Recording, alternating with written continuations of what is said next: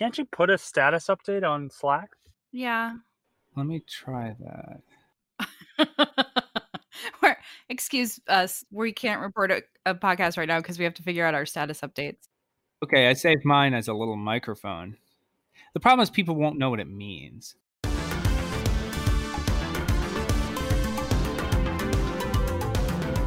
Hey there, welcome to Hot Takedown, the show where the hot takes of the sports world meet the numbers that prove them right or tear them down.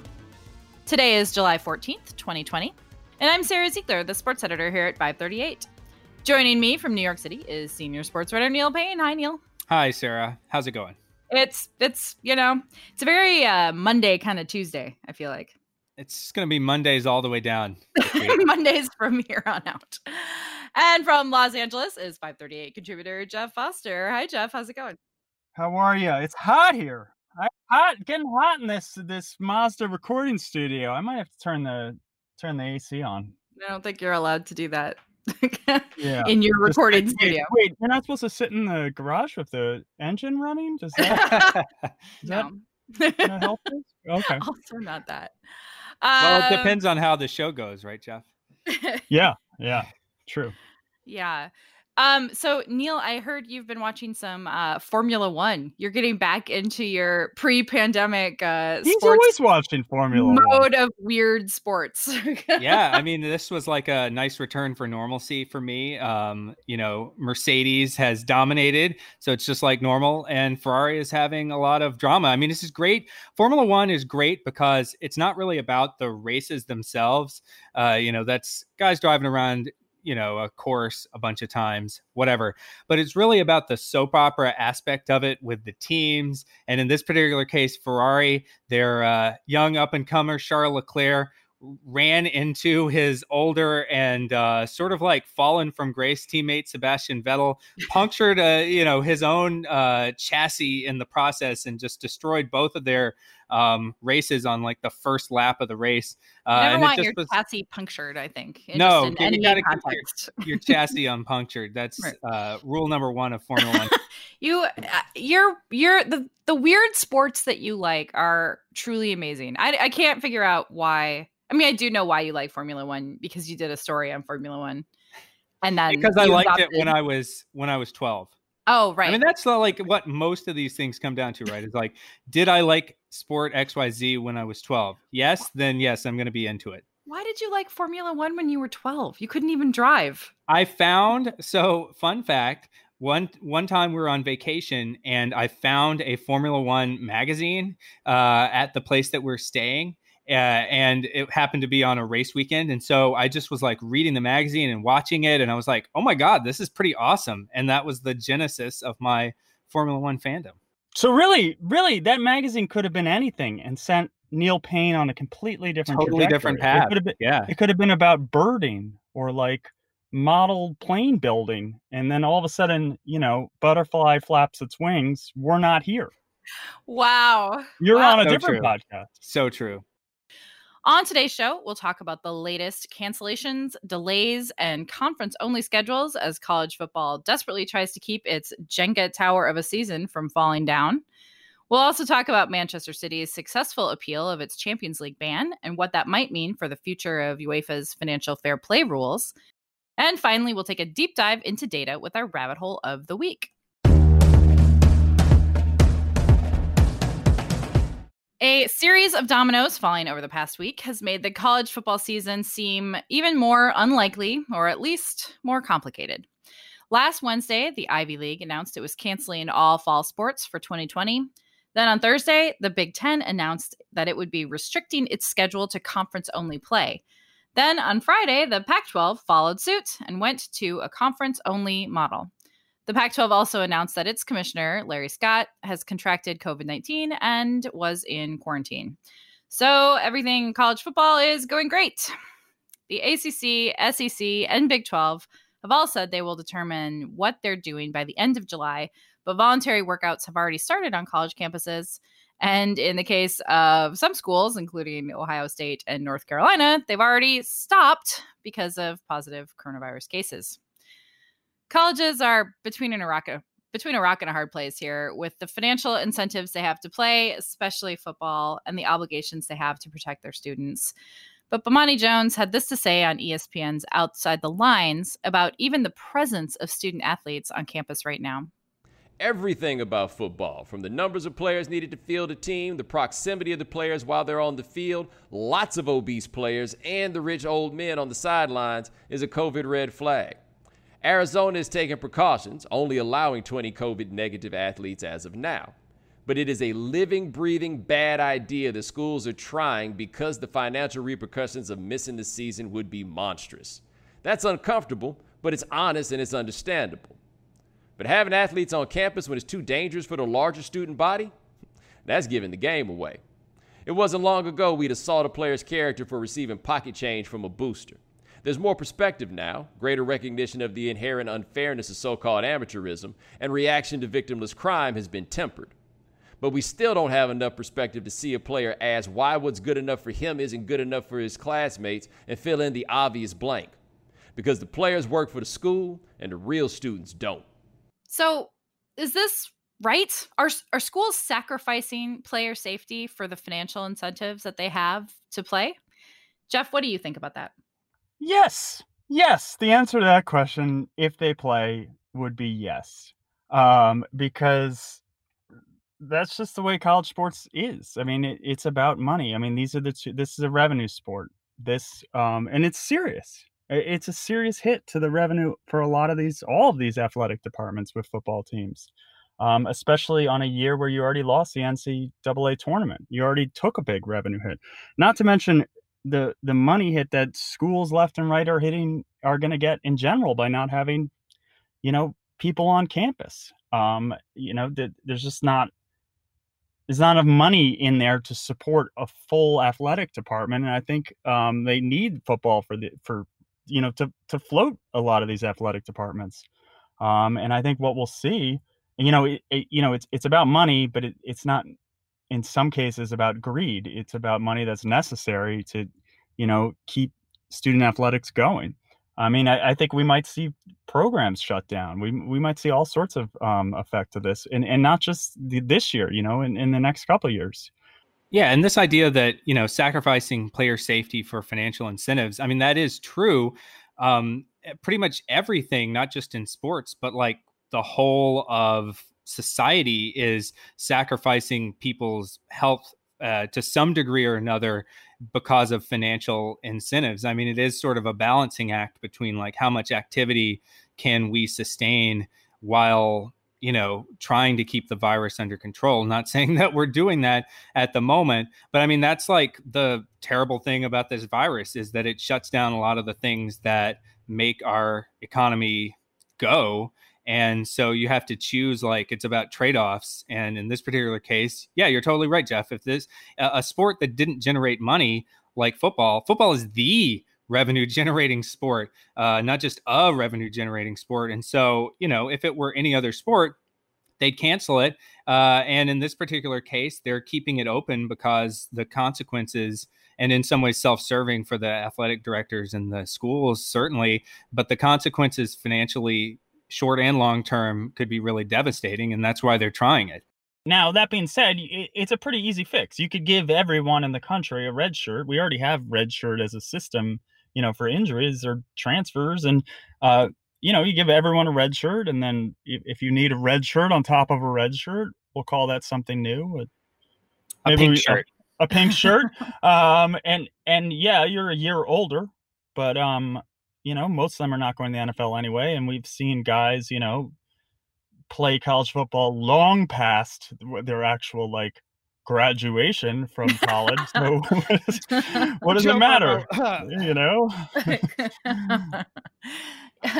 Yeah, I mean, I don't know that there's malicious intent here. Grown adult athletes can decide for themselves whether the trade-off is worth it for them, whether their family needs them to not play, not go to these bubbles or whatever, or whether their family needs them to play. Students don't, I feel like the colleges need to take more of a step to protect their students. There's still that weird, they're not quite fully formed adults yet. I know they're technically adults, but they seem young. They seem younger all the time, honestly. Maybe that's just me being very old. I think that's all of us, all three of us. Yeah. But I feel like there's something else that colleges owe their students there. And like, if it's taking that hit for a year financially, I mean, I think the whole country is taking a hit financially, right? It's just interesting to me how this, like every sports situation we've encountered, is just a microcosm of what the country at large is facing. The money in college athletics, I think, is just going to make this happen, even regardless of students testing positive or not. I don't know. Do you guys think it is going to happen, that the season is going to happen for college football? Oof, I don't know. I mean, we'll talk about the conference only stuff, which I think maybe makes it more likely that it's going to happen. But I was just going to say also the decentralized nature of college sports and, college football, since we're talking about it, I think also plays a big role in just why it feels a lot less well organized and more dangerous. I mean, they didn't even have a centralized national championship until pretty recently. That, it's just this hodgepodge of a bunch of different tolerances for risk, and they're organized by conference and by athletic program, and deans of the different schools. Like, there's so many different moving parts, and there's no like centralized leadership to just say like, this is how we're doing it, which is actually somewhat similar to the US situation too, where it's like a bunch of states are making I was like, this sounds familiar. very familiar. This sounds really familiar, right? Yeah. I mean, every state has stitched together its own, wildly disparate response plan and testing plan and all of these things. And they've had different outcomes as a result. And so I think college football might be the most American of all sports in a lot of different ways. And that's why we're kind of seeing it struggle to come to grips with this, probably even more so than the pro sports. Yeah. Well, so, all right, the conference only models, will those make a difference here? I mean, the Big Ten is not exactly a tight little regional outfit anymore. It used to be. Yeah, it's not anymore. I mean, Nebraska still has to travel to Maryland. Wisconsin would still have to go to Rutgers. Like, the Big Ten isn't that. So, and neither is the Pac-12. So, Neil, are they really mitigating risk here? I mean, they're probably mitigating it some, just because the fewer places you have to travel to, the fewer opponents that you have to play, probably cuts down on the transmission if there is some kind of outbreak in one place. In theory, if each conference is a bubble unto itself, then if there's some kind of outbreak with one team, it won't affect all of college football. It will only affect the teams that those have played. But as we saw when things shut down back in March, the ripple effect of how quickly, some positive tests on one team can spread out across a bunch of different other teams. I think it's two things. I think the main thing is about time. The out of conference games are the first 3 games. So by doing this, you're buying time. And I think the way we're seeing, spikes in hospitalizations and tests and across the country, they just can't start right now in this current environment. The way this thing is seemingly spiraling out of control again. They need good news. They need to see cases going down. I think from a medical perspective, they won't start if cases are still climbing like this. So by pushing it back to first week in October or late September, whatever it is, you're buying a little more time for things to turn around. And even within that, if you're, if it's just conference play, you can also cut down from a 9 or 10 game schedule to, even fewer games if you had to. You could say you're just playing the teams in your division if you have divisions in one of these conferences. So I think that's a big factor. It gives them more control, and it also gives them control against who they're playing. They can just set the rules. As you said, Neil, I mean, the comparison to the federal government and the state response is very apt in this case. There's no national leadership, and really the losers here will be the group of 5 conferences, I think, because those conferences generally have less money and they depend on these games. And we point to these high profile out of conference matchups at the beginning of the year, and those are the ones everybody watch, but that's not the vast majority of these. The vast majority is not Alabama playing USC, it's Alabama playing Kent State. And while that is not an important game to Alabama, that's a very important game to Kent State, especially in terms of money. So if college football does go ahead and colleges do try to get a season in this fall, but all 5 Power 5 conferences switch to conference-only schedules, that has a bunch of other implications too. Neil, what would that mean for the college football playoff? Well, they have said that they are just going to use the same criteria as always and try to pick the 4 best teams, which I think is, I know. We have already, I think last year we made the case for an expanded college football playoff, one that probably includes automatic bids for all of the Power 5 conference, plus some at-large, or maybe, something from one of those group of 5 conferences as well. And that made sense in a normal season. I think that's the only thing that makes sense in a situation like this, because if every conference is their own self-contained closed system, we have literally no way to know who, how the conferences stack up. And it really is going to default back to like the SEC, the Big Ten, Clemson. I mean, they'll probably just use the perceptions of how good the conferences were from 2019. It'll just be a replay of last year's playoff. Yeah, okay, but I mean, it might actually be that, which it would be a real shame. Obviously, as far as these things go in the grand scope of things, it's a small shame comparatively in the pandemic. But it definitely speaks to the fact that in college football, you already don't play enough games and not enough of a sample of different opponents to get like a great idea of who the best teams are, relative to each other. And now we're just going to totally blow up any chance that we have to compare teams across conferences. I also don't know what Notre Dame is going to do. If all of the, would they join frankly, they should have joined a conference a long time ago. So this is kind of what they get.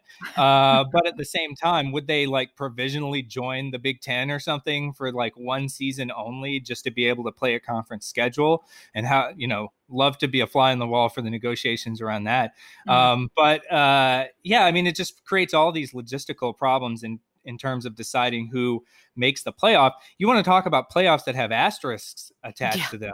This would be the one, in addition to, cramming a season in against all advice from medical experts or logic or reason or, the optics of having college players play while college students are not even on campus. Putting all of that aside, on top of that, we would have this weird sham of a playoff in which we'd have no idea who the best teams are and still just pick them anyway and have them play each other. So honestly, that sounds like all the other playoffs too. So at least it's a little better under normal circumstances than it would be this year. Yeah, it's tricky. It's tricky because also you have some conferences, like the Big Ten, that'll play 9 conference games, and then some like the ACC and the SEC that play 8. And also, what do you do with these, non-conference, annual matchups? For instance, Notre Dame. Clemson is supposed to go to Notre Dame, but Clemson also is supposed to, as they always do, play South Carolina. So it's going to come down to this weird choice, do we play South Carolina or do we go to Notre Dame? Or either. What if they don't do either because it's not, non-conference games are just off the table, period. We'd lose all these rivalry games like Iowa State for you, Sarah, Georgia Tech for me. There's a bunch, at least Jeff, your biggest rival is in conference. So you'll still get to play Michigan, Ohio State. Right. Which I know you love. Yeah. You're like, can we cancel Michigan and Ohio State? Can we just too? play teams in the state of Michigan, Eastern Michigan and Central Michigan, maybe Michigan State if we have time. But yeah, so you have that problem. But then I guess what you're going to make the SEC teams do is play another SEC game, which they've always avoided, sort of cannibalizing themselves by limiting their conference schedule because it's so hard. So that's interesting. But then, back to the playoff, it would be ludicrous to not expand the playoff this year of all years. I think their fear is that once you expand the playoff, there's no going back. You can't do anything the case anyway. Because it's going to be amazing and exciting and everyone's going to love it. And also, by the way, it will bring in more money. We're talking about money and we're talking about these struggling programs. It will bring in, you offer that up, to the highest bidder, ESPN, whoever wants to pay for it, people will pay for it. That's a lot more money. So it's ludicrous that they wouldn't expand this year. Like, you take these Pac-12 teams, the job of the Pac-12 is to lose on a conference in the beginning and then have a good year in your conference and then not get selected to the playoffs. That's the rule. That's just how it works. So all of a sudden, Oregon doesn't have to play Ohio State, and USC doesn't have to play Alabama. They're probably going to have a great year. So guess what? Now you're going to have to – you can't automatically cross them out because they had those early year losses, and the decision-making is going to be impossible. Yeah, what if all of the Power 5 conferences are won by undefeated teams? And then you have to choose – and then throw in like a UCF or someone like that, that also goes undefeated. And then all of a sudden you're picking 4 from like 6 undefeated teams. I mean, like, how does that work? The whole thing seems like it's hanging by a thread. What happens to the bowl games? Are we really going to seriously have the Beef O'Brady's Bowl? I mean, that seems insane. But that's something I haven't thought about yet and haven't heard anything about whether those are being canceled or not. I mean, we need the Beef O'Brady's Bowl and the Bahama Bowl. Yeah, it's not. It's a tradition. Yeah. At this point. If we can't have that, then we should just cancel the entire college football season. It would be wild to me if this is the year that we get the change we wanted in college football, that we get an expanded playoff and we make Notre Dame join a conference. Like, wouldn't that be wild if that was the outcome of this going forward? And then they start paying the players, and it's just, is it even college football anymore? Yeah, where even are we? I don't even know you anymore, college football. I think we can end the discussion here for now. Let's take a quick break before we talk about soccer.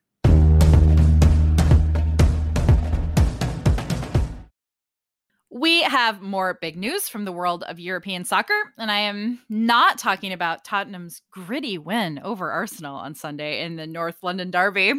Just kidding. Both those teams are trash. The game was trash. Tony. I was very happy to win, but it was not a fun viewing experience at all.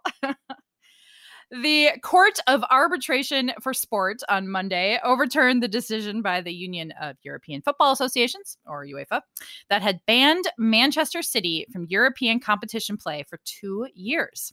It also cut the amount City was fined from 30 million euros to 10 million euros. This basically wiped out the financial penalty levied against City for lying about where its revenue came from, but it did penalize City for obstructing UEFA's investigation into its financial dealings.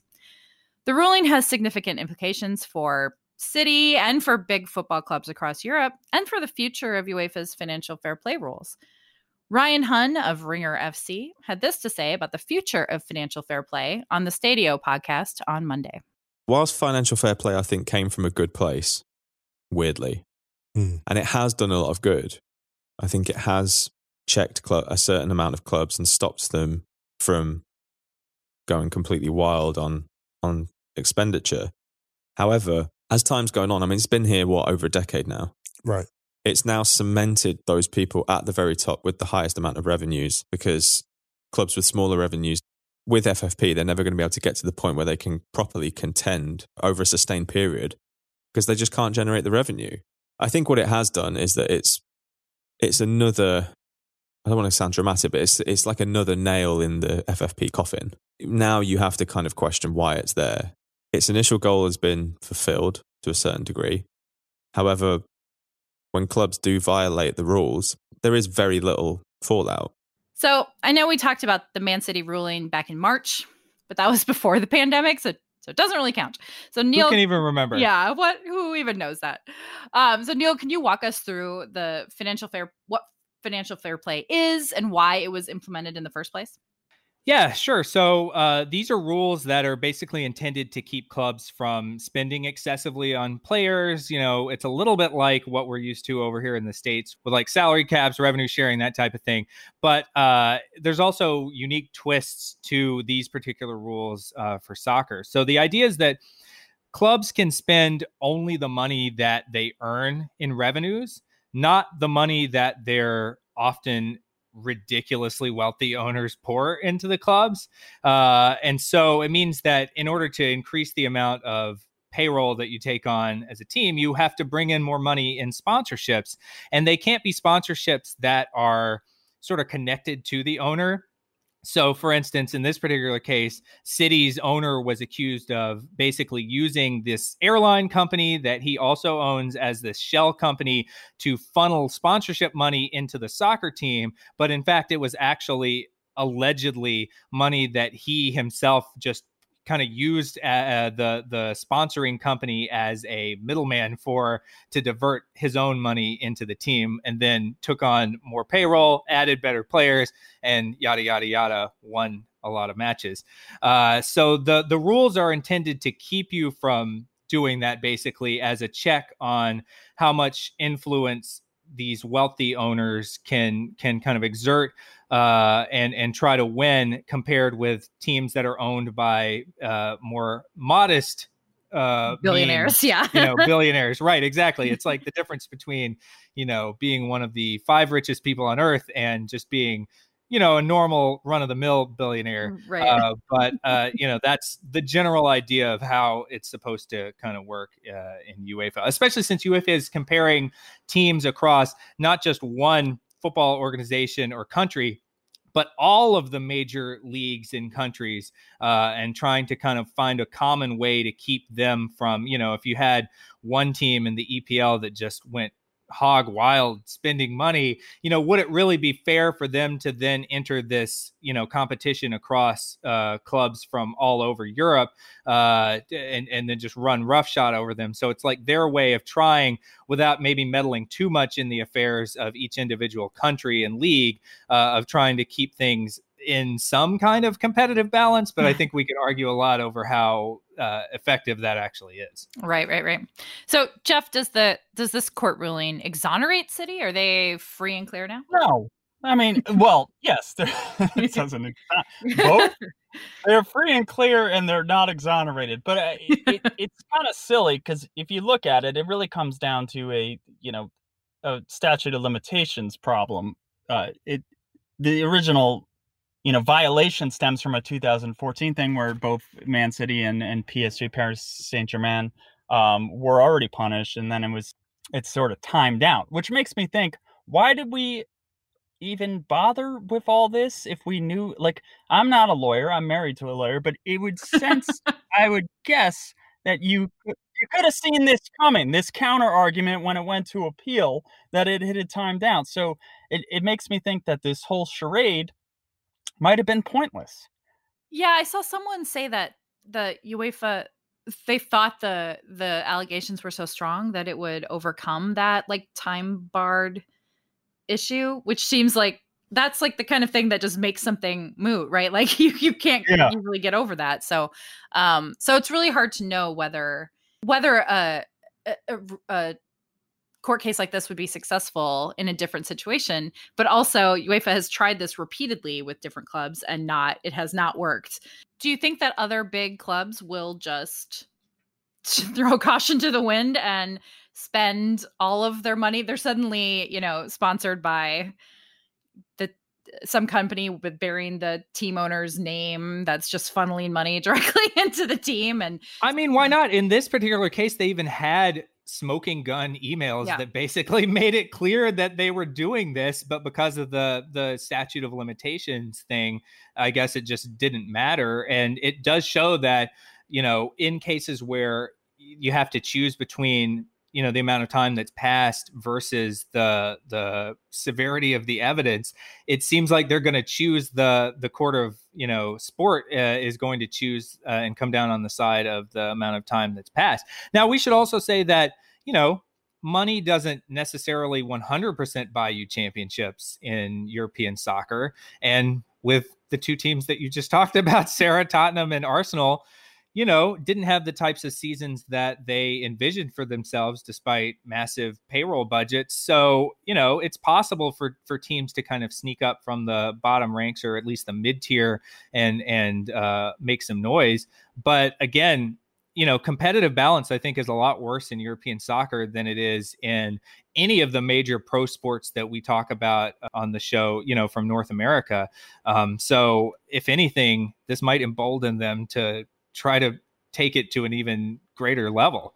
Yeah, I feel like it's going to be harder for teams that don't have that financial advantage because if you can spend enough money to get yourself into regular Champions League appearances, there is so much money in Champions League that it can really be a self-perpetuating thing. You just have a head start on every other team and can buy the players that will make you better. Now, whether you're a team that's good at buying the right players is part of the problem for some of these rich clubs.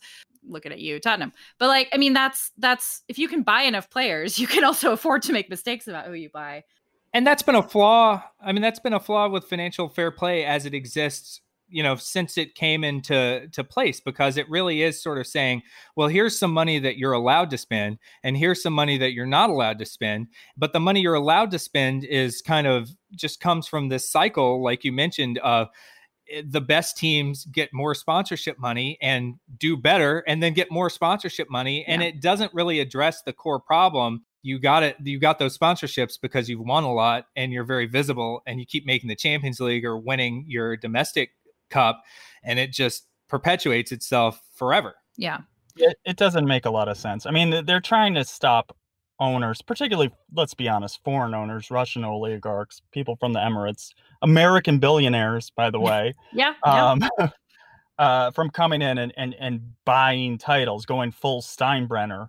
But when you're trying, and by the way, if the Steinbrenner years showed everything, that doesn't always work, and we've seen that in soccer too. But if you're trying to get an owner to not use money, or a group of owners that they have, it's just, to me, it's a flawed system.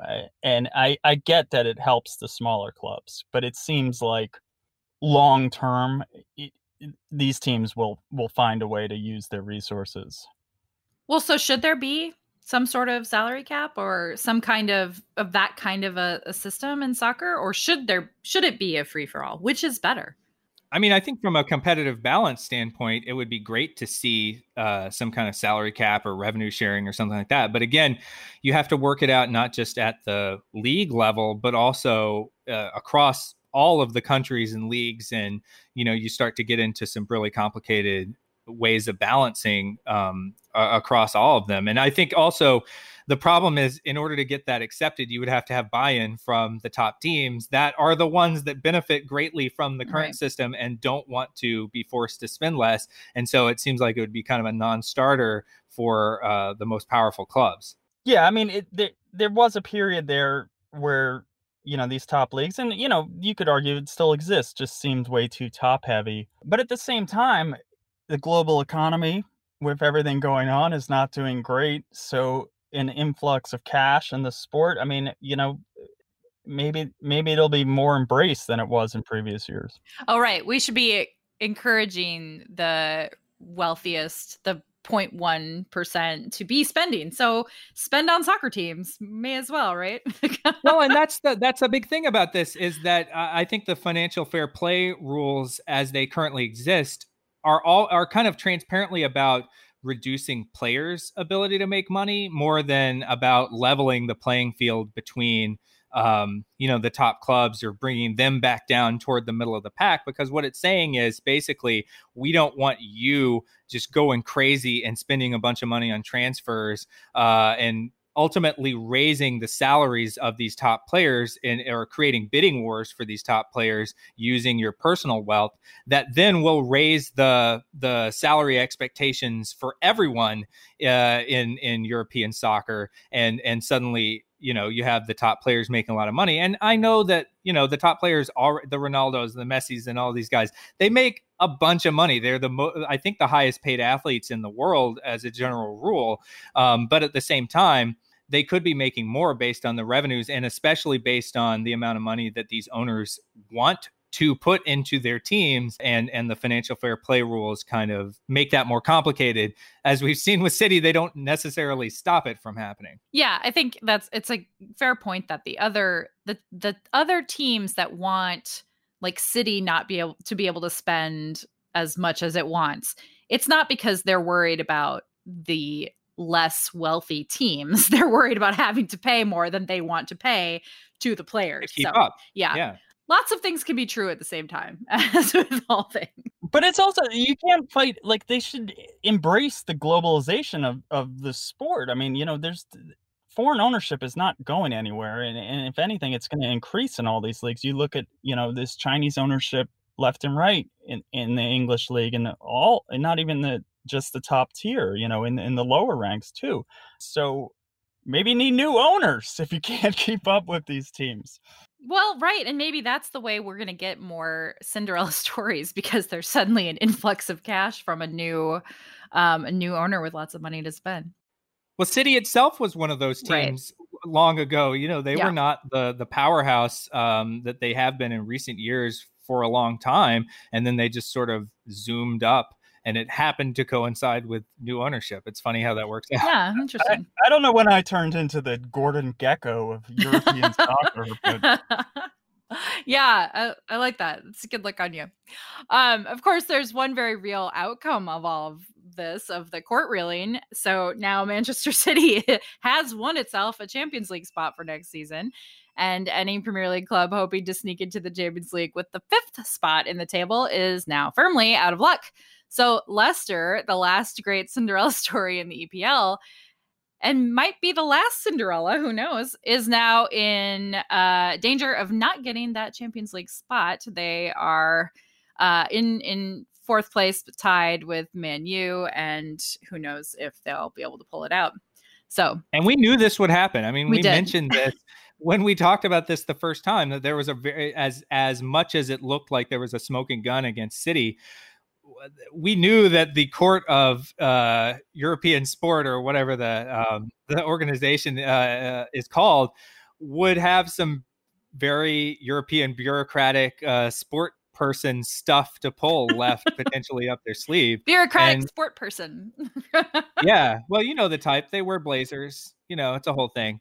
But yeah, it stinks for the teams that are on the cusp, especially Leicester. I feel bad for them, because it looks like now they're going to be the odd team out because of this. Yeah. But on the flip side, and here comes Gordon again with another take.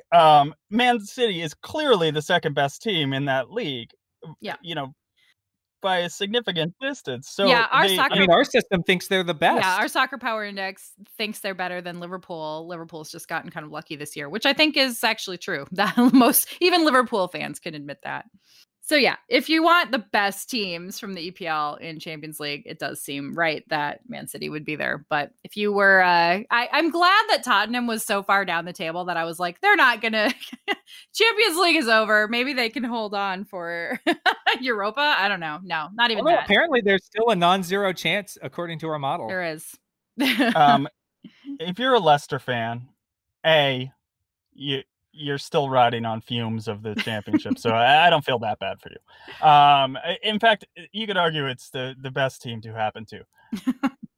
B, as we said, we talked about it. You had to know that this was a very likely scenario, and that to really ensure a spot in the Champions League, you had to be in that top 4, not 5th place. Yep. And they still have a chance, but it is much more precarious than it was a couple months ago. All right, we can leave this here for now. We'll be back in a moment with our rabbit hole of the week.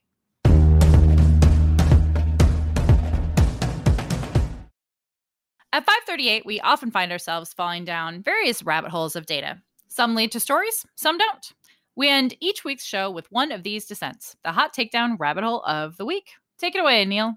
Yeah, so on Monday, related to something that we talked about at length last week, Washington's NFL team officially announced that it would be retiring its nickname and logo.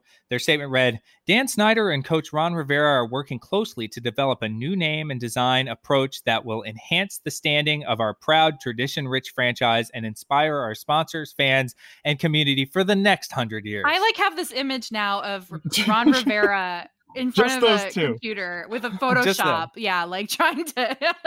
Or MS Paint. No one's consulting. It's the two of them in a room going, I've always thought.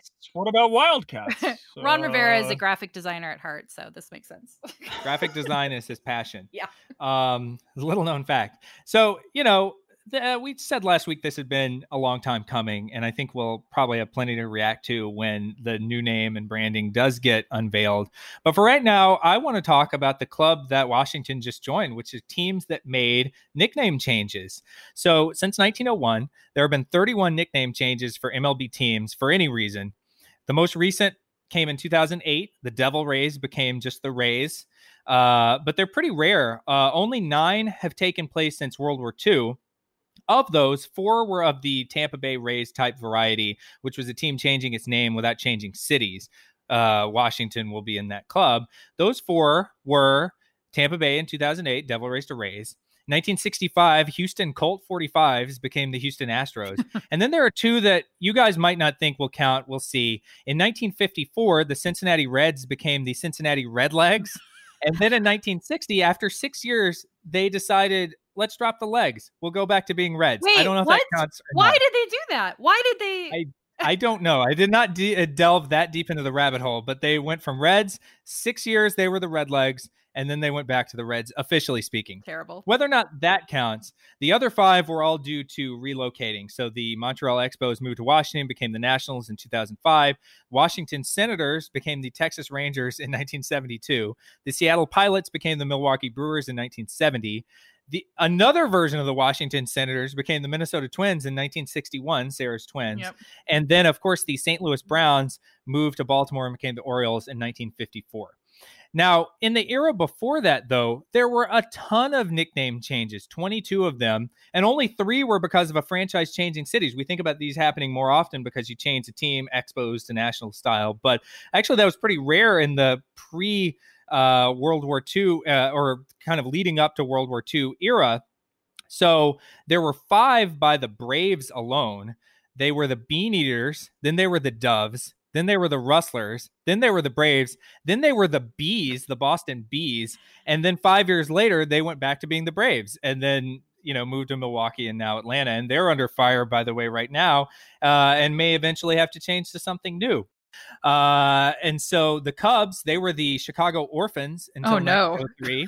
Oh, wow. The team we now know as the New York Yankees were known as the Baltimore Orioles before 1903. Now, I should say, full disclosure, there's a debate over whether this counts as the same franchise, and the Yankees have decided it's far too gauche to be associated with the Orioles in a previous life. And so they actually officially leave that chapter out of their history and asked Baseball Reference to change it at one point or another so that the 1903 Baltimore Orioles. But, it was, I think the ownership was transferred to the same person.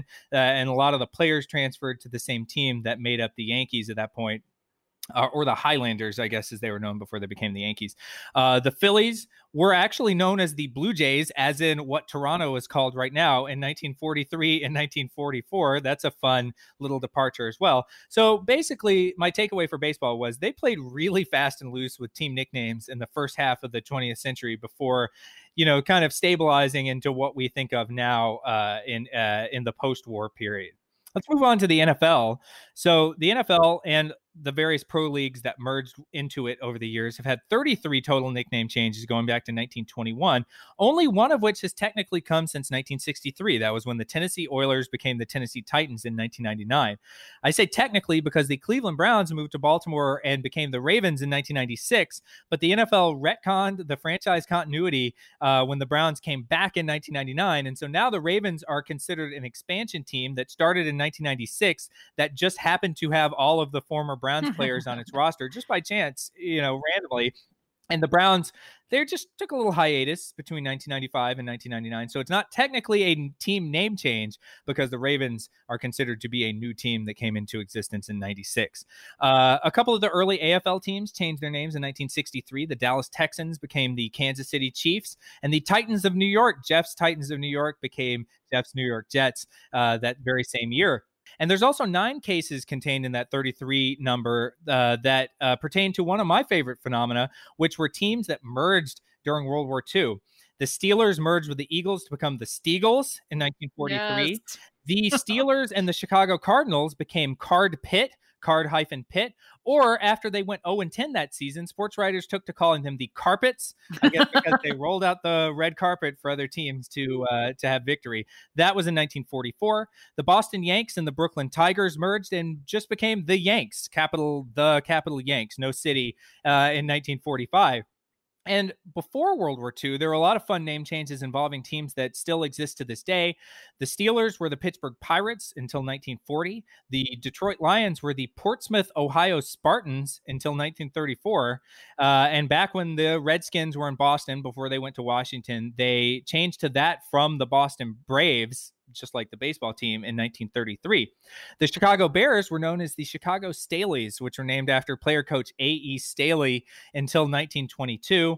And just a last note on the NFL, of those 33 teams, 21 came without the team changing cities. So Washington will become the 22nd team to change its name without actually relocating to a new city. Oh my God. I just had a terrible thought. What if Dan Snyder goes the route of A.E. Staley and renames the team the Washington Snyders? That'll go over great. Yeah, I think that would be in keeping with his reputation. No one would have a problem with that. Okay, looking forward to that announcement. All right, sorry. Yeah. No, this is good content. So in the NBA, going back to 1951, that was when my data started. I believe that's missing a couple seasons from the very beginning, technically, of the NBA. But anyway, there have been 24 team name changes, including the ABA. The most recent and most mind-boggling one came in 2014 and 15, when the New Orleans Hornets became the New Orleans Pelicans and the Charlotte Bobcats became the Charlotte Hornets, which itself was a name of a former team that existed from 1988 to 2002. This is now a little bit of a Cleveland Browns, Baltimore Ravens situation, so it's unclear as to whether it fully counts toward this. Right now, they set it up so that all Charlotte teams are part of the same franchise continuity, and all New Orleans teams, including the 2 seasons that the Hornets played in Oklahoma City because of Hurricane Katrina, are also part of the same continuity. Are you guys following? Every time we do anything on NBA, like recent history, we screw up something about the Hornets regarding and the those 2 teams. Yeah, the Hornets, Bobcats, Pelicans, and other Hornets. Yeah. Very ripe for confusion. So before that all went down, the previous name change was when the Washington Bullets became the Washington Wizards going into the 1998 season, because the name Bullets made owner Abe Pollin uncomfortable given the high number of murders and shootings in D.C. in the early 1990s. This was not the first name change for that franchise, though. The Bullets were previously known as the Chicago Packers and the Chicago Zephyrs until 1964, in which they moved to Washington and became the Zephyrs, a great Baltimore name. And became the Bullets. Yes, the Zephyrs. They should bring that back. I mean, there's so much potential there with Z. You don't have a lot of names starting with Z. And Z is a great letter, you guys. We should do more with that. The Chicago Zeeglers. In 1979, the Buffalo Braves moved to San Diego and became the San Diego Clippers, that then moved to LA and are now my amended pick to win the 2020 NBA title as per our discussion. The Philadelphia 76ers were the Syracuse Nationals until 1964. But my favorite are all of these teams from the ABA, the American Basketball Association, which did a lot of wild things in the 60s and 70s, the red, white, and blue ball, the three-point line. But they also were really fun when it came to name changes. My favorite is the Memphis team. So it went from being the New Orleans Buccaneers to the Memphis Pros to the Memphis Tams. Now, what's a TAM, you might wonder? Well, that is an acronym for Tennessee, Arkansas, and Mississippi, TAM. And their logo was a Tam O'Shanter style hat that was in the same color as the Oakland A's. So, green and yellow and white. Then they became the Memphis Sounds. They were part owned by Isaac Hayes, fun fact, and it was a musical reference to the soul music coming out of the city in the 60s and 70s. You also had the Oakland Oaks, which became the Washington Capitals, which became the Virginia Squires. The Denver Rockets became the Denver Nuggets, which exist now. New Jersey Americans became the New York Nets, which then later became the New Jersey Nets, which are now the Brooklyn Nets. The Pittsburgh Pipers became the Pittsburgh Condors. The Dallas Chaparrals became the San Antonio Spurs. The San Diego Conquistadors, speaking of problematic names, became the San Diego Sails. And the Houston Mavericks moved to Carolina, became the Carolina Cougars, and then moved to become the Spirits of St. Louis, which there's a great 30 for 30 about how they negotiated at the merger of the ABA and the NBA. They were able to get a permanent cut of all NBA TV revenue in perpetuity in exchange for not existing anymore. And that was the lineage of the St. Louis, the Spirits of St. Louis. So of those 24 name changes, only 9 were of the Washington variety without an accompanying franchise relocation. So basketball, when they change their names, it's because they've changed to a new city most of the time. Whereas in baseball and especially football, it's more just things happen, new owner, or you've had a racist team name for a long time. Now but sometimes not. But I think of basketball being notable for the teams that moved and didn't change their names, and their names make no sense, like the Lakers. There's Utah what Jazz. What lakes are they talking about? Silver Lake? And also, there are no grizzly bears anywhere near Memphis. That is a fact. Anywhere near. Not even remotely close. That's a fault you can take with these ones that, like, we've been talking about teams that change names, but arguably, the ones that didn't change names should have changed names to just make any sense geographically for their new locale. So those are just, there's a long history, long lineage of teams changing their names that Washington will now join. Not all of them were done. In fact, most of them were not done to avoid, long-held problematic names, but mainly because of other very weird and assorted reasons. But this will kind of join that. So it's not that odd for all the people saying like, oh, we've been known as this one team name for a long time, and, this, that, and the other. Teams change their names all the time in sports. Yeah, it doesn't need to be that big of a deal. And in fact, maybe we should take this time to change problematic names, but just dumb names too. I had also forgotten, before we talked about this last week, that Stanford, the University of Stanford, had been the Indians until as recently as 1972. That is not that long ago. And does anyone ever think about that now? They're so well known as the Cardinal. So this doesn't need to be that big of a deal for organizations making better choices. Right. And Syracuse did the same thing. They used to have a stereotypical Native American character, and then they changed to the orange, and now they have Otto the Orange, which is one of the most beloved mascots. And I would argue the Stanford Tree, in its ramshackle, bizarre, self-designed style, is also one of the most beloved and iconic mascots. So you can get something better on the other side if you make a change like this. Yeah, absolutely. Neil didn't do college, but there are some great ones in college, according to Wikipedia. Not a primary source, but we'll go with it anyway. It is for this podcast. Have you heard my rabbit holes before? No, the Nebraska Cornhuskers. I'm just going to point them out, which is it's a solid name. My criteria is I like unique names that aren't found elsewhere. But they're used to formerly be known as the Antelopes, the Bug Eaters, the Old Gold Knights, the Rattlesnake Boys, and the Tree Planters. I mean, Rattlesnake Boys is amazing. The Rattlesnake Tree Planters. I mean, Bug Eaters. Bug Eaters is something they still hold on to too. There's still for good reason. Yeah. For good reason. Also, fun fact, they are never known as the Cornhuskers. They're always Huskers to Husker fans. So you can always tell if someone knows Nebraska football well if they say Cornhuskers or Huskers. Okay. Well, I'm sorry. Just my little Midwestern facts for you. But they are that's fine, but they are technically the Cornhuskers. Sure. And the Bug Eaters. Always. Bug Eaters forever. But now I'm only going to refer to them as the Rattlesnake Boys or maybe the Old Gold Knights. Yeah. All right. Well, that was a very fun rabbit hole. I love thinking about all these weird old team names. There's so many good names in history that the Washington football team could choose from. So we'll see. Hopefully, maybe by next week, we'll know what their new name is. I say go with Tams. The Tams. Yeah, absolutely.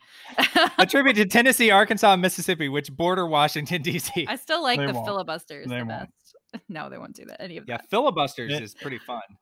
I actually think they'll go with the Red Tails just because I know from going to Washington games that they are obsessed with that fight song. Oh. The hail to the, so they can keep those lyrics intact.